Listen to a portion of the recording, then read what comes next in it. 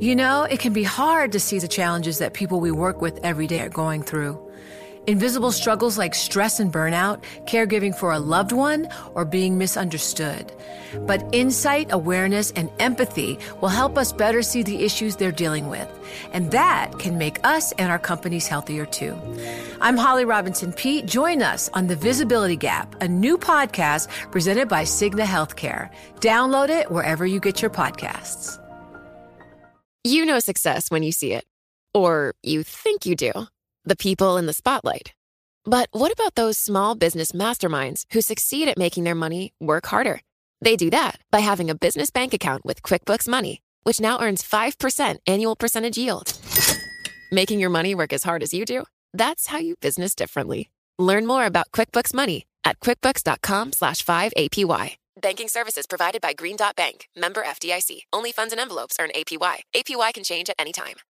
Join Bloomberg in San Francisco or virtually on May 7th for The Future Investor, Data-Powered Transformations. This 2024 event series will examine how data is not only playing a pivotal role in investment decisions, but serves as a driving force behind the construction of innovative, investable enterprises. This series is proudly sponsored by Invesco QQQ. Register at BloombergLive.com/futureinvestor/radio.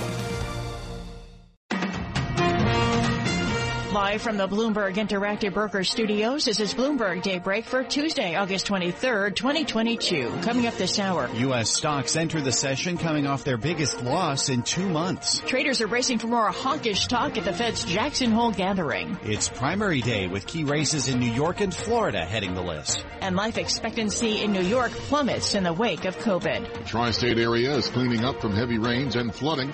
Plus, New York Mayor Adams responds after more busloads of migrants arrive from Texas. I'm Michael Barr. More ahead.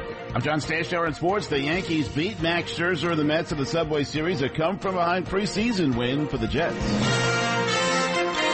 That's all straight ahead on Bloomberg Daybreak. On Bloomberg 1130 New York, Bloomberg 99.1 Washington, D.C., Bloomberg 106.1 Boston, Bloomberg 960 San Francisco, Sirius XM 119, and around the world on BloombergRadio.com and via the Bloomberg Business app. Good morning. I'm Nathan Hager.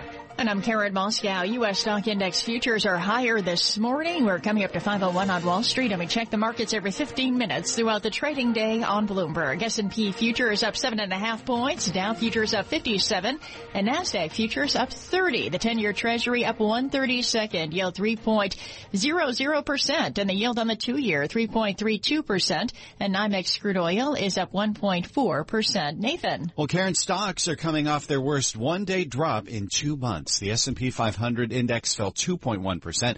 The tech-heavy NASDAQ 100 sank 2.7%. And the blue-chip Dow Jones Industrial Average lost 643 points, or 1.9%.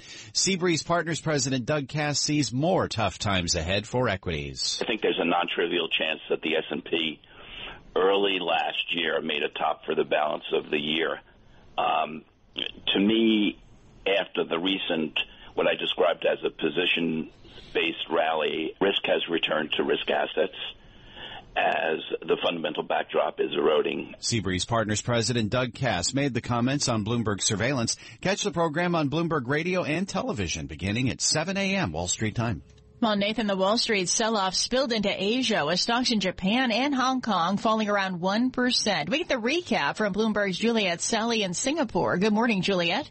Good morning, Nathan and Karen. The energy sector was the only one in the green across the MSCI Asia-Pacific Index as crude scaled $91 a barrel, lifted by the possibility of OPEC plus output cuts. Japanese travel stocks also rose amid a Nikkei news report. Japan is considering ending the requirement for negative COVID-19 tests for international arrivals. Stocks in Hong Kong and China fell despite further steps to stabilize the property market, and the yuan fluctuated but held near a 13-year low amid verbal intervention from authorities. In Singapore, Juliet Sali, Bloomberg Daybreak. All right, Juliet, thanks. So the drop in stocks around the world comes as investors await signals on the path of interest rate hikes at the Federal Reserve's annual Jackson Hole Economic Symposium later this week. Bloomberg economics correspondent Michael McKee is covering the highly anticipated event. What we'll see is a lot of volatility this week as people try to read into various economic indicators, whether there's good news or bad news coming.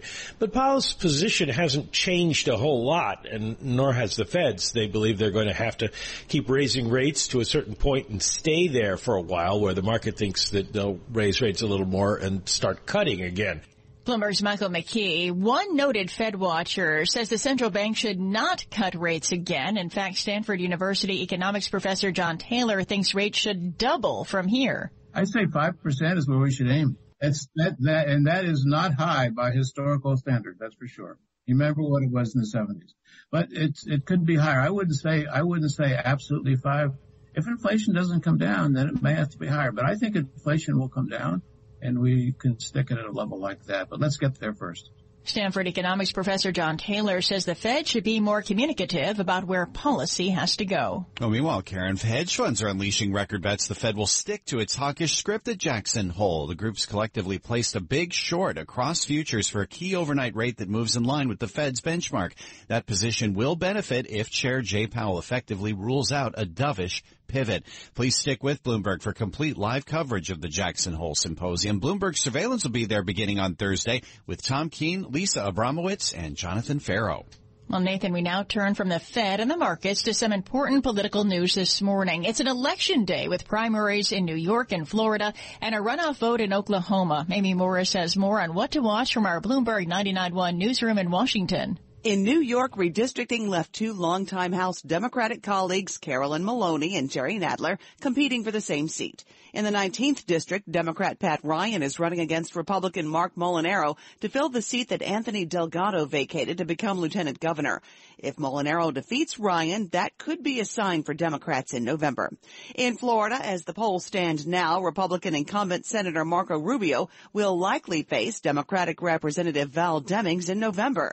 Governor Ron DeSantis will face either former Governor Charlie Crist in November or Nikki Fried, who wants to become Florida's first woman governor.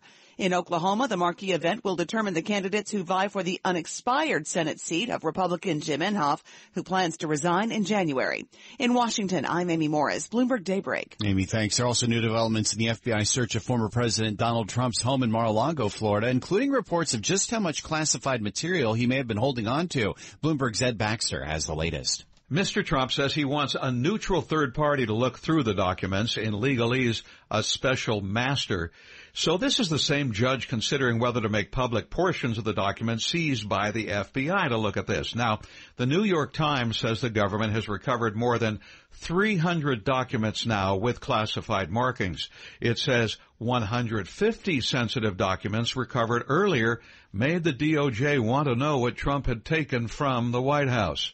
In San Francisco, I'm Ed Baxter, Bloomberg Daybreak. Ed, thanks. We are getting more evidence this morning of the toll the pandemic has had on our lives, and we get the latest live from Bloomberg's Renita Young. Good morning, Renita. Good morning, Karen. The CDC says life expectancy in New York State dropped by 3 years in 2020. It's the biggest decline among all states during the first year of the pandemic. New York State residents are expected to live to just under 78 years old. That's the 15th highest life expectancy in the U.S., but a steep drop from back in 2019 when New York State had the third highest ranking. The CDC said last year that overall U.S. life expectancy plunged by 1.8 years in 2020, the biggest drop since World War II. Live in New York, I'm Renita Young, Bloomberg Daybreak. Renita, thanks. Local headlines and a check of sports next. This is Bloomberg. And it's now 5:07 on Wall Street, 72 degrees in Central Park. Got an accident already, eastbound Belt Parkway at Bay Parkway. We'll get you the details in traffic shortly, but first, Michael Barr's here with what else is going on in New York and around the world on this primary day. Good morning, Michael. Good morning, Nathan. More than 1,000 flights were canceled in the U.S. yesterday. Airports around New York City and in Texas were hit the hardest. Staffing shortages and severe weather were blamed again. Meanwhile, heavy rain fell in parts of the tri-state area, causing street flooding. In the Dallas suburb of Mesquite, vehicles had to navigate flooded roads. Authorities say a body was pulled from a vehicle after it was found in the receding waters. In East Texas, severe weather forced schools to close early, including a suspected tornado. Smith County Constable Josh Joplin. We've had several portable buildings that have been picked up and relocated. Constable Joplin. New York City officials estimate over the weekend about 2,800 asylum seekers from Central and South America have arrived by bus from Texas. Mayor Eric Adams is blaming Republican Governor Abbott, saying his refusal to let New York officials know about potential numbers of migrants on the buses is driving the city to a crisis level. The governor of Texas is not giving any information at all. No matter how much we try to coordinate. Crisis calls on coordination. And he has been really just a person who's mean-spirited in the area of helping people in their time of need. Mayor Adams says it is leaving local and state resources and nonprofits struggling. New York Governor Kathy Hochul says the state is rolling back new COVID regulations for this school year, including allowing positive students to stay in class provided they wear a mask. Hochul is also urging employees in the state to consider a return to the office as well. I mean, there's a lot of tourists. Restaurants are crowded. People are coming back, enjoying our social life, and we'd love to see everybody going back in their offices, or at least on a hybrid situation. Governor Hochul is promising monkeypox vaccines for New Yorkers. Acting New York Health Commissioner Dr. Mary Bassett is promising that they will ensure access for those at risk, including the LGBTQ community and communities of color. These data show that we are right to be very concerned about equity in access to vaccination. Dr. Bassett says they're preparing to distribute the promised 110,000 doses from the Biden administration. Global news 24 hours a day on air and on Bloomberg Quick Take, powered by more than 2,700 journalists and analysts in more than 120 countries. I'm Michael Barr. This is Bloomberg. Nathan. Michael, thank you. Coming up to 5:10 on Wall Street, time for the Bloomberg Sports Update. Good morning, John Stanshauer. Good morning, Nathan. Bit of an upset to start the two-game Subway Series in the Bronx. The Mets went in certainly the hotter team with the better pitcher on the mound, yet Max Scherzer outpitched by Domingo Germán, maybe the best game of his career. Shutout through 6 innings. Mets get on the board in the 7th. The drop pop-up was followed by a 2-run homer by the Mets' Daniel Vogelbach. That's all the Mets got. Yankees won 4-2. Good relief pitching from Ron Marinaccio, Jonathan Loaisaga, Aaron Judge. Home run number 47, ending his longest homerless drought of the season. And Andrew Benintendi, who had the game-winning home run Sunday, had 2 run-scoring hits. His manager is Aaron Boone. Oh, he's such a good hitter, such a good bat-to-ball, controls the strike zone, and it feels like he's really starting to settle in now. And, he's come up big for us last couple of days, obviously, but feel like for the better part of the last week, he's starting to build that momentum. Boone tonight starts Frankie Montas. He has struggled in his first 3 starts with the Yanks. The Mets decided to give Jacob deGrom some extra rest, so it'll be Taijuan Walker going for them. At MetLife, big preseason comeback by the Jets. They trailed Atlanta 16-0. They rallied to win 24-16. Touchdown pass by 4th-string QB Chris Stevler. He then engineered a long TD drive. The Jets added a fumble return for touchdown. The Giants got word the knee injury suffered Sunday by rookie linebacker Kayvon Thibodeau is a sprained MCL, out 3 to 4 weeks, which would mean missing the first 1 or 2 regular season games. Carolina Panthers say Baker Mayfield will be the Week 1 starting quarterback. Hardly a surprise that he beat out Sam Darnold. Tom Brady back with the Tampa Bay Bucks, with a report that he spent the 11 days away from training camp with his family in the Bahamas. You get some advantages when you're Tom Brady. John Stanshauer, Bloomberg Sports. Nathan. So true. Thank you, John. Futures moving higher on this Tuesday morning. We'll check in on this market next with Patrick Armstrong of Plurimi Wealth. This is Bloomberg.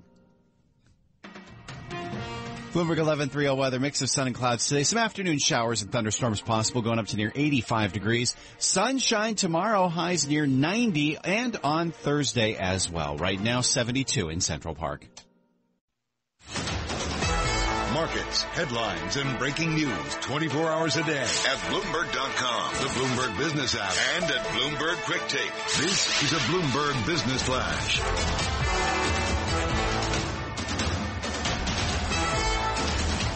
And I'm Karen Moscow. And U.S. stock index futures are edging higher. Treasuries are, Treasury prices are higher as well right now. The dollar is steady as markets remain on edge ahead of the Jackson Hole Central Banker Symposium later this week.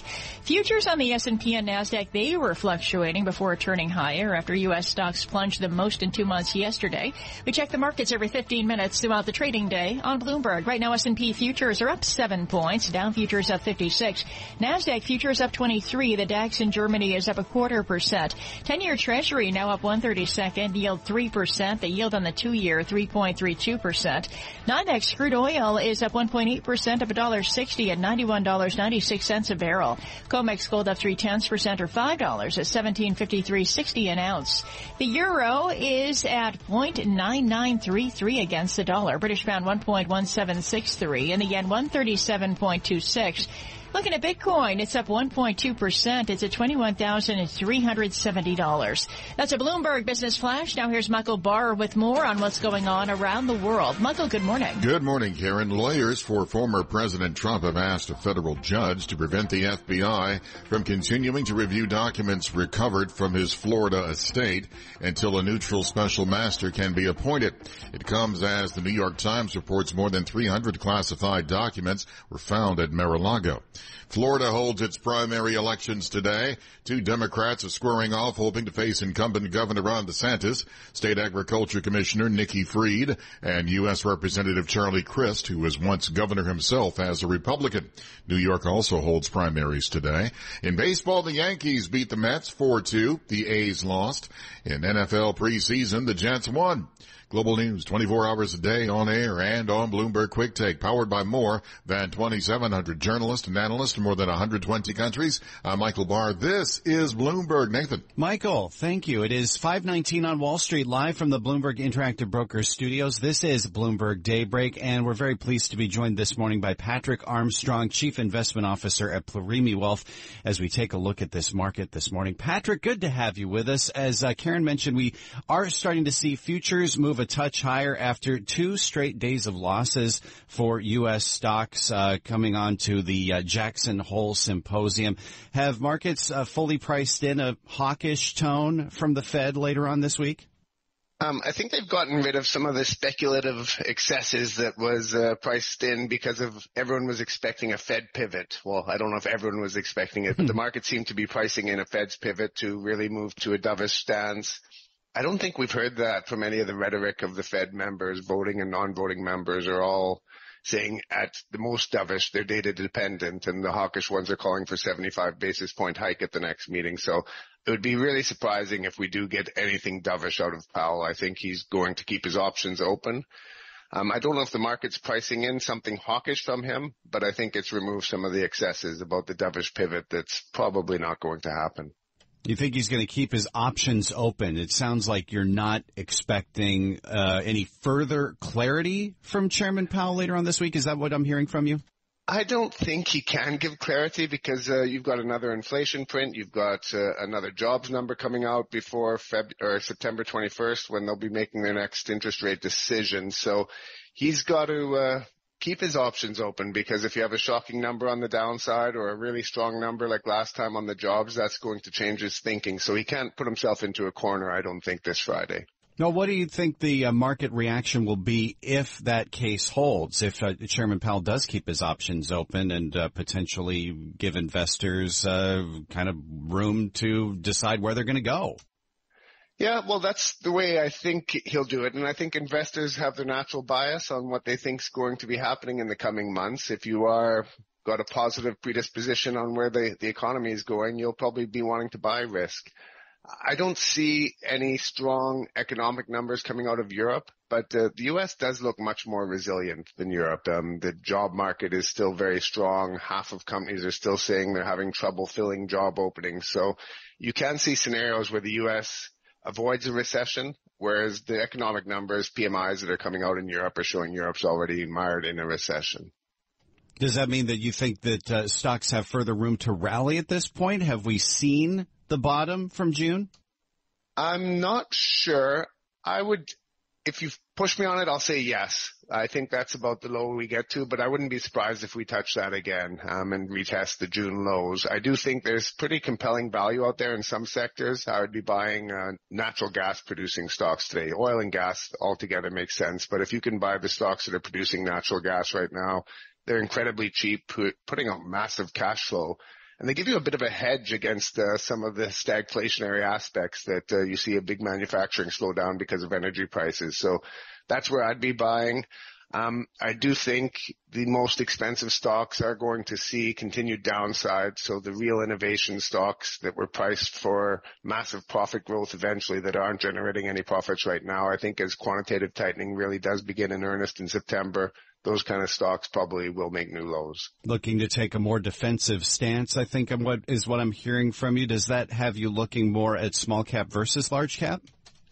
I'm not really. I just think energy is the place to be putting capital right now because incredibly cheap, massive cash flow generation, and it does give you a hedge against the worst aspects that come from the stagflation. And if you've got manufacturing exposure, if you have cyclical exposure, it's going to be the high energy prices that really choke those earnings off. So I think adding those stocks while they're so cheap right now make good sense to me. So not small cap. That sector is really sticking out to me, though. The last 30 seconds here, Patrick. What about Treasury yields? Where do you see them going off the back of Jackson Hole? So I think they'll probably grind higher by year end, looking like 3.3 to 3.5 probably at most, because the U.S. economy is stronger than Europe, but it is slowing.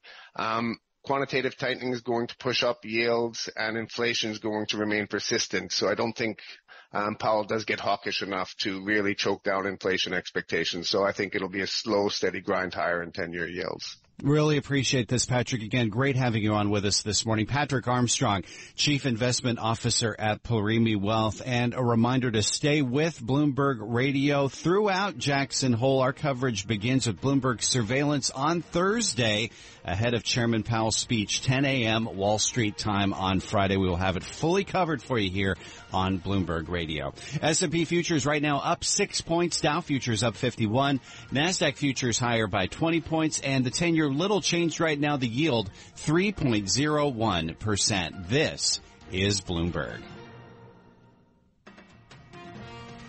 Bloomberg 11:30 weather, mix of sun and clouds today, maybe some afternoon showers and thunderstorms. 85 for an afternoon high. We'll be in the upper 80s tomorrow with sunshine, high near 90 on Thursday. Right now, 72 degrees. Broadcasting live from the Bloomberg Interactive Brokers Studio in New York. Bloomberg 1130 to Washington, D.C. Bloomberg 99.1 to Boston. Bloomberg 106.1 to San Francisco. Bloomberg 960 to the country. Sirius XM Channel 119. And around the globe, the Bloomberg Business app and BloombergRadio.com. This is Bloomberg Daybreak.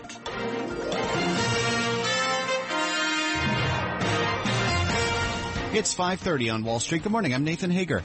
And I'm Karen Moscow. We're just about 4 hours away from the open of U.S. trading. Let's get you up to date on the news you need to know at this hour. Well, stocks are coming off their worst one-day drop in 2 months. The S&P 500 index fell 2.1%. UBS Managing Director Ali McCartney says with increased volatility, investors need to be mindful of stock picks. Over the last number of years, you've really been rewarded no matter what type of equity you had. The concept of security selection and active management is really something we're leaning into. Ali McCartney with UBS says rising rates and inflation will create uncertainty in equity markets. Well, the sell-off spilled into Asia, Karen, with stocks in Japan and Hong Kong both falling around 1%. The global drop comes as investors await the Federal Reserve's annual Jackson Hole Economic Symposium later this week, where Chair Jay Powell will speak. Stanford University President John Taylor says the Fed should not cut rates again. If we let inflation build up over time, like in the 70s, it was 7 years of higher inflation. If we nip it in the bud, then you don't have to have these negative effects. Stanford economics professor John Taylor thinks the Fed should aim to raise rates to 5%. Stick with Bloomberg for coverage of the Jackson Hole Symposium. Bloomberg surveillance will be there beginning Thursday.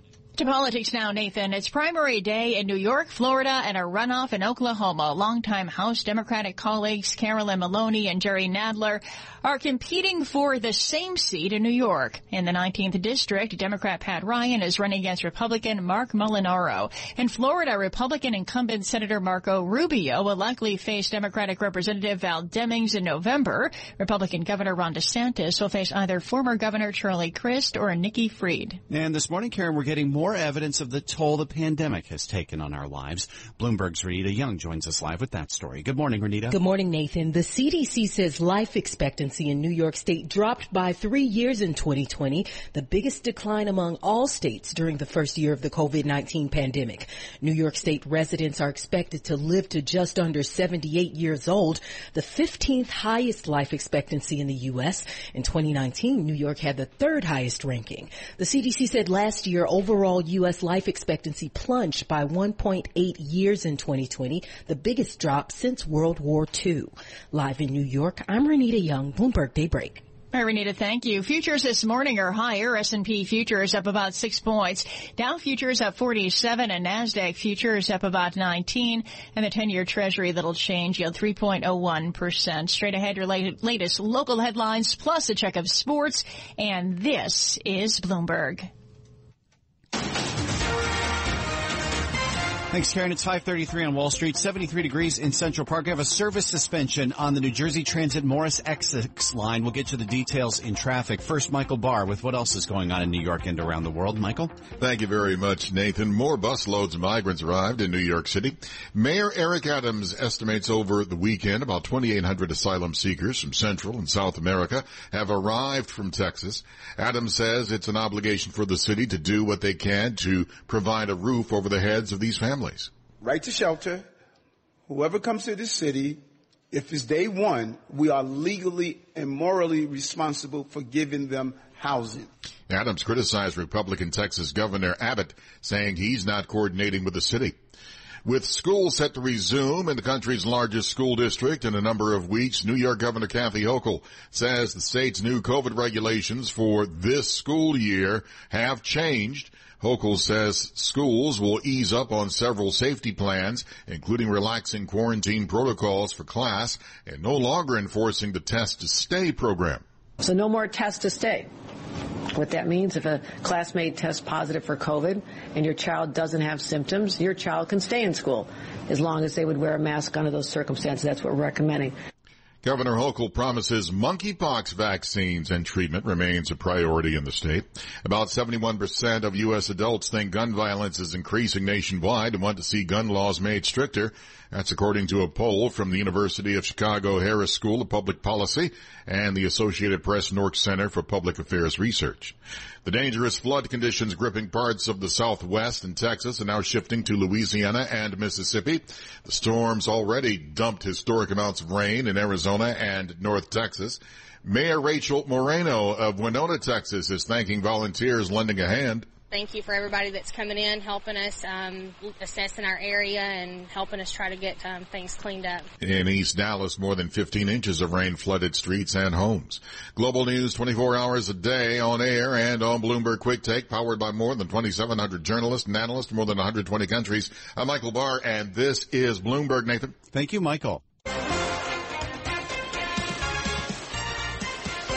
5:35 on Wall Street. Time for the Bloomberg Sports Update with John Stanshauer. Thanks, Nathan. The Mets have a better record than the Yankees. They have been the far better team the past month or so, but the Yanks did beat the Mets 4-2 in the Subway Series in the Bronx, and Atlanta won in Pittsburgh. So while the Yankees, despite their recent struggles, still have an 8-game lead in their division, Mets are only 3 up on the Braves. Yankee heroes last night, including Domingo Germán, pitched into the 7th inning, gave up only 1 earned run. Solid relief work after him by Ron Marinaccio and Jonathan Loaizaga. Andrew Benintendi with a pair of run-scoring hits and home run number 47 for Aaron Judge, who hopes the Yankee slump is over. You could just feel a little different energy in the dugout. You know, even throughout the at-bats. Guys, just like I said earlier, guys 1 through 9 working the count, doing everything they can to, wait it out until you got to pitch a drive. And, when you do that against one of the best in the game, you're usually going to get good results. Yeah, one of the best in the game is Max Scherzer. Yanks beat him, and they don't have to face Jacob deGrom. The Mets are instead going with Taijuan Walker tonight, giving deGrom some extra rest. Frankie Montas on the mound for the Yanks. As with all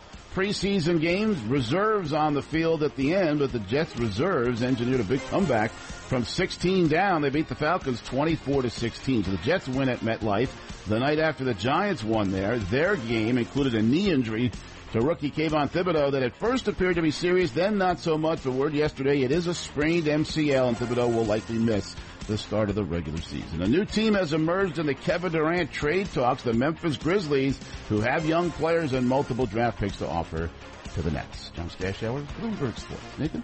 John, thanks. 5:37 on Wall Street. Time for the Tri-State Business Report with Bloomberg's Denise Pellegrini. Goldman Sachs is facing a trial date early next June in a long-simmering gender bias case. It's been 12 years since this closely watched case was filed, 17 since the lead plaintiff first complained to the Equal Opportunity Employment Commission.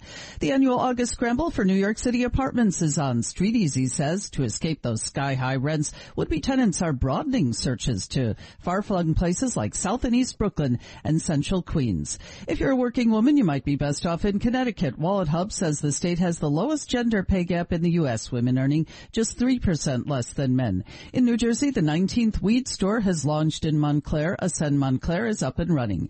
And New York-based MoviePass is coming back. The nationwide subscription startup is relaunching on Labor Day with tiered pricing for month-long subscriptions for movie theaters.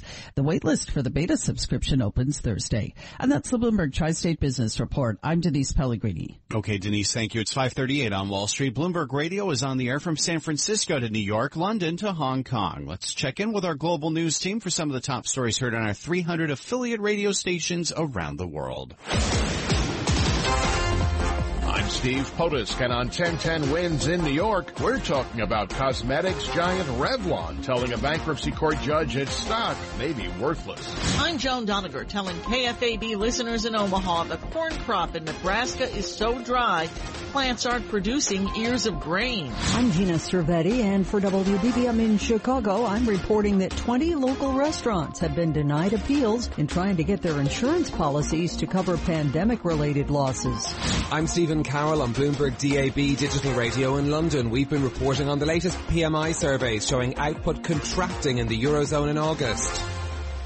Those are some of the stories our 2,700 Bloomberg journalists and analysts are working on this morning around the world. It's 5:39 on Wall Street. The following is an editorial from Bloomberg Opinion. This editorial was written by the Bloomberg Editorial Board. Ukraine's president wants Western countries to ban Russian travelers in hopes of boosting pressure against President Vladimir Putin. Such measures may seem appealing in light of Putin's invasion, but a blanket travel ban would be the wrong response. The European Union has better and fairer tools. For example, it could focus on ending undue visa privileges for Russia's oligarchs and offer humanitarian visas to help opponents of the regime. It should also encourage a brain drain of students and scientists, which would help erode Putin's ability to sustain his brutal invasion and repression. Such measures will be more complicated and perhaps less satisfying than simply rejecting Russian entrance wholesale. But they'd be better for Europe and, crucially, far more likely to hit Putin where it hurts. This editorial was written by the Bloomberg Editorial Board. For more Bloomberg opinion, please go to Bloomberg.com/opinion or OPIN go on the Bloomberg terminal. This has been Bloomberg Opinion. And you can hear Bloomberg Opinion editorials every weekday at this time. Terminal customers can read more at OPIN go. S&P futures up 4 points right now. Dow futures up 41. NASDAQ futures up 13 points. That's a gain of 0.1% across the board. 10-year Treasury, little change. The yield, 3.01%. You're listening to Bloomberg Daybreak. Bloomberg 11:30 weather, mix of sun and clouds, maybe some afternoon showers and thunderstorms today, going up to near 85 degrees. Upper 80s, sunshine tomorrow, sunny and near 90 on Thursday. Right now, 73 and cloudy in Central Park. markets, headlines, and breaking news 24 hours a day at Bloomberg.com, the Bloomberg Business app, and at Bloomberg Quick Take. This is a Bloomberg Business Flash.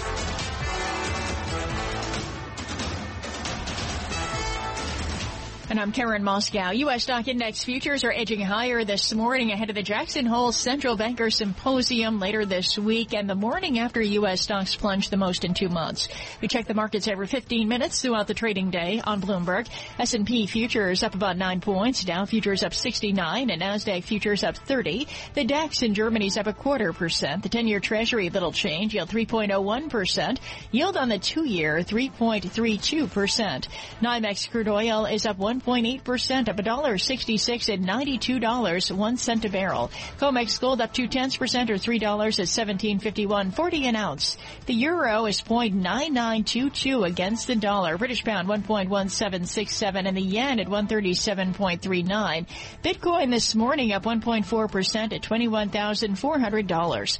That's a Bloomberg Business Flash. Now here's Michael Barr with more on what's going on around the world. Michael. Karen, thank you very much. Key primary elections are in 3 states today. We'll have more on those coming up shortly. Lawyers for former President Trump have asked a federal judge to prevent the FBI from continuing to review documents recovered from his Florida estate until a neutral special master can be appointed. It comes as the New York Times reports more than 300 classified documents were found at Mar-a-Lago. In baseball, the Yankees beat the Mets 4-2. The A's lost. In NFL preseason, the Jets won. Global news, 24 hours a day on air and on Bloomberg Quick Take, powered by more than 2,700 journalists and analysts in more than 120 countries. I'm Michael Barr, and this is Bloomberg, Nathan. Okay, Michael, thank you. We're coming up to 5:49 on Wall Street, live from the Bloomberg Interactive Broker Studios. This is Bloomberg Daybreak. And yet, let's get more on this primary day with Joe Matthew, our Bloomberg Washington correspondent, host of Sound On here on Bloomberg Radio. Joe, great to have you with us on primary day in New York and Florida. And of course, redistricting has made a couple of races in New York particularly interesting because after today, at least one longtime member of Congress is going to be a lame duck. At least one. We're watching this Nadler-Maloney race. Think of it as Upper East Side versus Upper West Side. 2 senior committee chairs. These are long-term members of the Democratic Party in the U.S. House running against each other. This is what happens when maps are redrawn, and I'm not sure they would have planned it this way, but here we are with Jerry Nadler, the chair of the Judiciary Committee, Upper West Side, considered the front runner here, having been endorsed by the New York Times and by Senator Chuck Schumer. At least that's what the most recent polling data has suggested. Representative Carolyn Maloney, the chair of the Oversight Committee, Upper East Side, has really turned this into an interesting contest here as Maloney tries to make the case for having a woman in this seat and to be acknowledged for the role that she has played. Interesting that we're seeing Congressman Nadler potentially as the front runner here. You might wonder whether having 2 longtime members of Congress competing against each other might give the challenger, Suraj Patel, room to sort of swim through the middle and make his way up there. I guess anything is possible. The polls have not suggested that's going to be the outcome, but of course we've woken up on a lot of Wednesday mornings with a surprise this primary season. But yes, there is a third candidate here without the sort of party backing that the other 2 enjoy, and certainly Nadler with Chuck Schumer behind him here. But you mentioned this is not the only possible incumbent that could be in trouble here. Representative Sean Patrick Maloney, this is in the 17th District of New York. This is, not just an incumbent, but he leads the House Democratic Campaign Committee. He's backed by Nancy Pelosi. And it's turned into a little bit of a proxy here. State Senator Alessandra Biaggi is backed by Alexandria Ocasio-Cortez. So it's kind of a progressive versus establishment race here as Sean Patrick Maloney fights to keep his career alive. Are we seeing any other races coming out here, Joe, where we could see more of that potential divide between the sort of mainline traditional Democratic Party and that progressive wing that Alexandria Ocasio-Cortez embodies? Well, in terms of the races in New York, I think that the special election that's happening in the 19th district, and this is bizarre, is Hudson Valley. The winner of this will only have the seat for a couple of months because of the redistricting you mentioned. that district will be dismantled at the end of the year. It opened up when Anthony Delgado became lieutenant governor. So you've got a Democrat here, Pat Ryan, and I'm not going to suggest that this is a progressive versus establishment race, but Pat Ryan has really made this, as a Democrat, an issue of abortion rights, where the Republican here, Mark Molinaro, also a county executive, has really taken the establishment Republican line on inflation to the voters here. So this is a bit of a proxy for the general election. Joe Biden beat Donald Trump by 1.5 percentage points in that district, but it is thought to be leaning Republican here, and the polls do not really establish a front runner. So there are a lot of questions about where this is going to go. If Democrats can keep the seat, it will be meaningful. If Republicans can flip the seat, then they might say, look, this is an indicator of where we're going here in November with our chances to take the House. So that's one that we're watching closely that might not get as much attention. What are you watching in Florida, Joe? Well, Florida's interesting. You know, look, the battle between Charlie Crist and Nikki Fried to find out who's going to run against Ron DeSantis is a little bit of an exercise, I won't say in futility, but very few expect the Ron DeSantis to be in trouble here as the two Democrats try to duke it out. We're also wondering, is Marco Rubio in trouble? That's not something that's been part of the sort of electoral narrative here, but Representative Val Demings, the front runner here to run against Marco Rubio, has raised $48 million, which is remarkable in what is a four-way primary here. Questions about what Marco Rubio might be facing in November. And, of course, in the lead-up to the primary in Florida, the big political story in Florida has been the FBI search of former President Donald Trump's home at Mar-a-Lago. We've had a lot of developments there, and I wonder whether that search is going to be part of what plays out in these primary races today. It's hard to say when, Ron DeSantis has actually, he's running unopposed here. So it's really Democrats who are going to be choosing, who's going to face Ron DeSantis in the fall, who's going to face Marco Rubio in the fall. I will note that Ron DeSantis has been on a national fundraising tour. He was in Pennsylvania on Friday to stump for the Republican candidate for governor there. He was in Ohio to stump for J.D. Vance running for Senate as he brings his message to a national audience and raises a lot of money, more than Donald Trump has at this point of the year. A lot of folks are wondering if this, of course, has everything to do with 2024. And we're wondering whether the Trump bump from the Mar-a-Lago search is going to hold, but we'll leave that for the next conversation next hour. Joe Matthew with us this morning on Bloomberg Daybreak. We're going to have a lot more with Joe on Sound On for sure this evening, every weekday, 5 p.m. Wall Street time here on Bloomberg Radio. Karen? All right, Nathan, thank you. It is 6:54 on Wall Street, and now a legal story we're watching this morning. The Supreme Court will take up 303 Creative versus Elenis in its upcoming term, a case that pits a Colorado state anti-discrimination law meant to protect same-sex couples against free speech rights. The case, which is similar to a 2018 dispute involving a bakery, is about a web designer who says she can't create wedding websites for same-sex couples because of her religious beliefs. For more, Bloomberg's Kimberly Robinson and Lydia Wheeler spoke with former federal judge Michael McConnell. As I mentioned, this case is very similar to Masterpiece Cake Shop, which the justices decided in 2018, but it differs in one really important way, and that's that this dispute is framed as one about free speech instead of religious liberty. What, if any, difference is that going to make this time around? Well, I think it greatly simplifies and narrows the case because a free exercise claim might be brought by anyone whose beliefs prevent them working with a same-sex wedding. This, as a speech case, this is confined just to people whose activities are expressive in nature. People are actually speaking. So it's a much narrower case. This didn't start out as just a free speech case, though, in the beginning. The web designer asked the justices to consider whether the state's anti-discrimination law violated her religious freedom. But the justices actually changed the question they were asked to decide and honed in exclusively on this speech right. So I'm curious, how often do you see the court do something like that where they rewrite the question, and what does that signal? So it doesn't happen very often. I mean, this is not a unicorn. It happens from time to time. But this is somewhat unusual, and it indicates that the court really wants to focus in on the speech claim, which, as I say, is narrower and not the broader free exercise claim. So we've seen the Roberts Court under Chief Justice John Roberts issue ruling after ruling that are pretty protective of religious rights, particularly the right to freely exercise your religion. And that was so just this last term in cases involving educational funding and school prayer. I'm wondering, does the court's reframing of this case as one involving only speech signal that the court is kind of shifting away from robustly protecting religious rights? Have we reached kind of the high watermark there? I don't think so. I don't think it indicates anything of the sort. It indicates that the facts of this case seem to map more clearly onto free speech doctrine than anything else. And that's former federal judge Michael McConnell speaking with Bloomberg's Kimberly Robinson and Lydia Wheeler. Catch more of that interview, plus analysis of the latest legal news by subscribing to the Bloomberg Law Podcast or downloading the show at Bloomberg.com/podcast.